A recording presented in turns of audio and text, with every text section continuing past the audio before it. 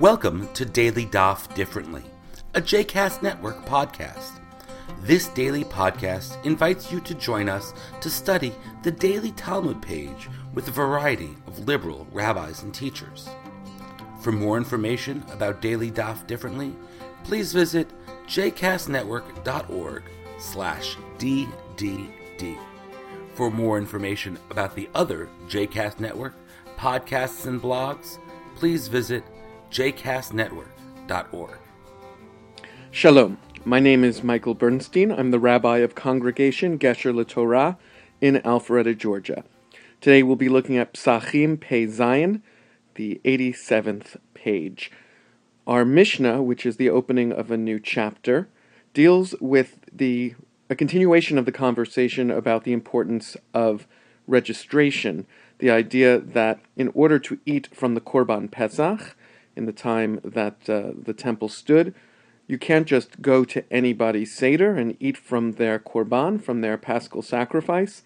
You must register beforehand so that there is intention when the Paschal sacrifice is being slaughtered and dealt with ritually that is also on your behalf.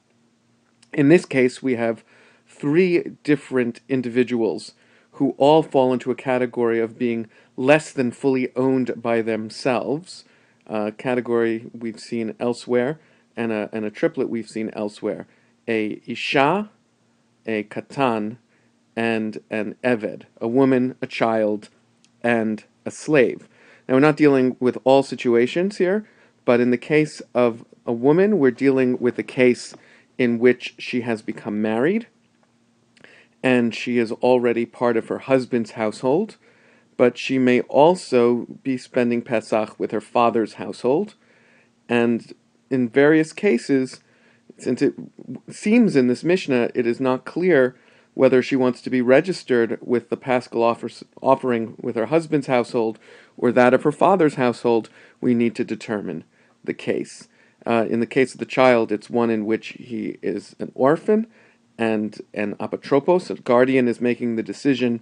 And in the case of the slave, various situations in which he may belong to one or two masters, and the key in all of these situations is going to be deciding whether or not the actions that the individual takes after the fact, once the Paschal sacrifice has been slaughtered, and there is more than one possible way in which they may have logically thought that they would be participating, one or more group, chavurah, that they would be having their Paschal sacrifice with.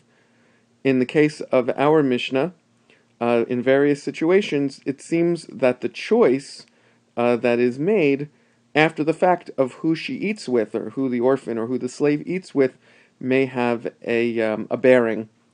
And it would seem, as the Talmud will ask, that it has a bearing retroactively.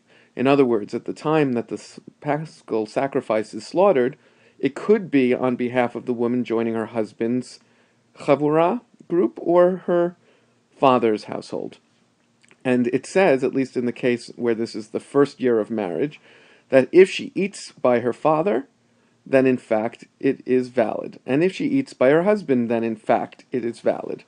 And just focusing on this case, the Talmud says that this teaches us that there is breira, meaning that there's validity to a certain concept called breira. Now this takes a moment to focus on, because the phrase ein breira has resonance elsewhere in the Jewish world and Jewish history as meaning we have no choice. But in the Talmud, ein breira and yesh breira, or late breira and yesh breira, that there is not whether a person has a choice moving forward, but whether or not we accept a principle that after the fact a person's actions can retroactively tell us what they consent to. So focusing on the case of the woman in the second case in the Mishnah, that when the woman is in a position, she is married, and it's her first year of marriage, we determine, it would seem, that if she goes to eat with her father, then retroactively it was her consent to have been included in the Paschal sacrifice for her father's household. And if she goes to eat with her husband, then retroactively she is consenting in that case. However, the Talmud will not leave this situation. There's Rishonim, the commentaries say the reason is because elsewhere, a Torah law, we do not generally hold the principle of Breira, that you can go back after the fact and find out what the consent is.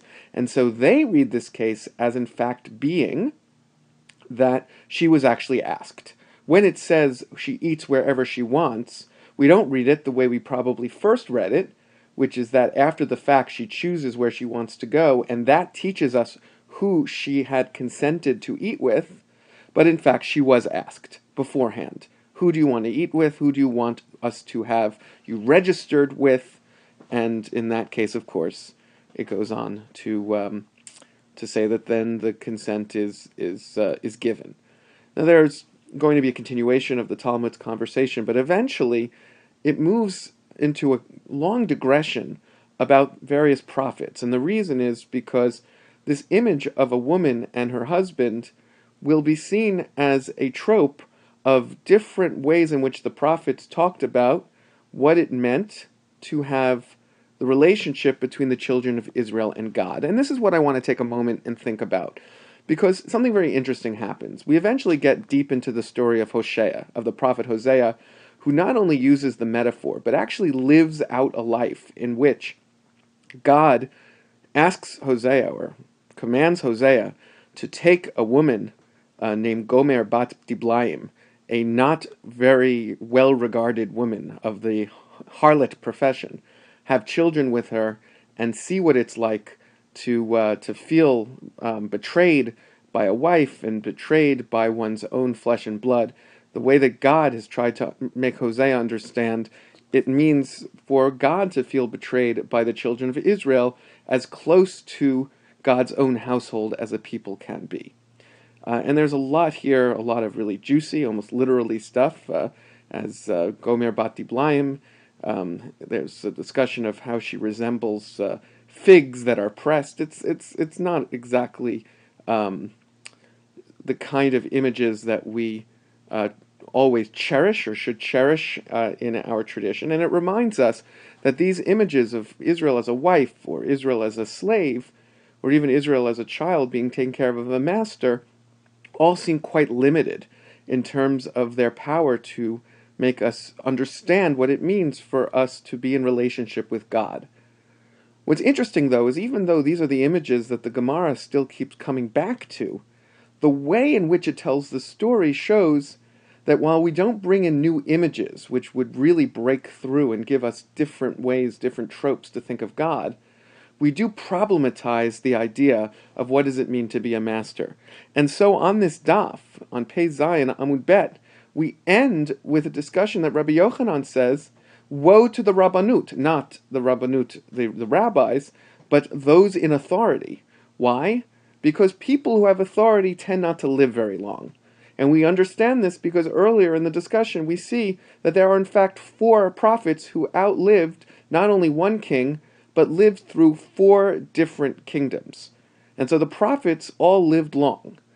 And the masters, the authorities, all passed away early, at least according to this illustration. And I think that what this shows us, again, using the limited vocabulary that the Gemara chooses to employ here, that it's not so simple what the relationship to master to slave, or even husband to wife, or guardian to orphan is. That conversation will continue in a halachic way in the next daf. But in a narrative way, even as we go through Hosea's unfortunate life and learning these unfortunate lessons, the Talmud in its own way has poked holes in the idea of what it's like. What does it mean if we really think of God as the one with authority and the master, when the Talmud is wryly making the point that the master doesn't live so long anyway? And what does it mean going all the way back to the original halachic conversation about whether there is breira or not breira, whether or not our future choices retroactively talk about our consent? Does that say something about us, the servants of God, the wife to God's husband, the children being guarded by God, who is taken out of Egypt by the mighty hand of our master, that our future choices reflect on what that original moment, the moment that we're brought to remember through the Korban Pesach, the Paschal sacrifice? What does that mean retroactively? I think all of these questions hang in the narrative structure that the Talmud gives us, even as it's working through the actual halakha, the actual laws of these situations. I hope you've enjoyed today's episode of Daily Daf Differently, and that you'll join us again tomorrow for a new page. The music at the open and close of this episode is Ufros from the Epichorus album One Bead, available on Bandcamp, iTunes, and Spotify.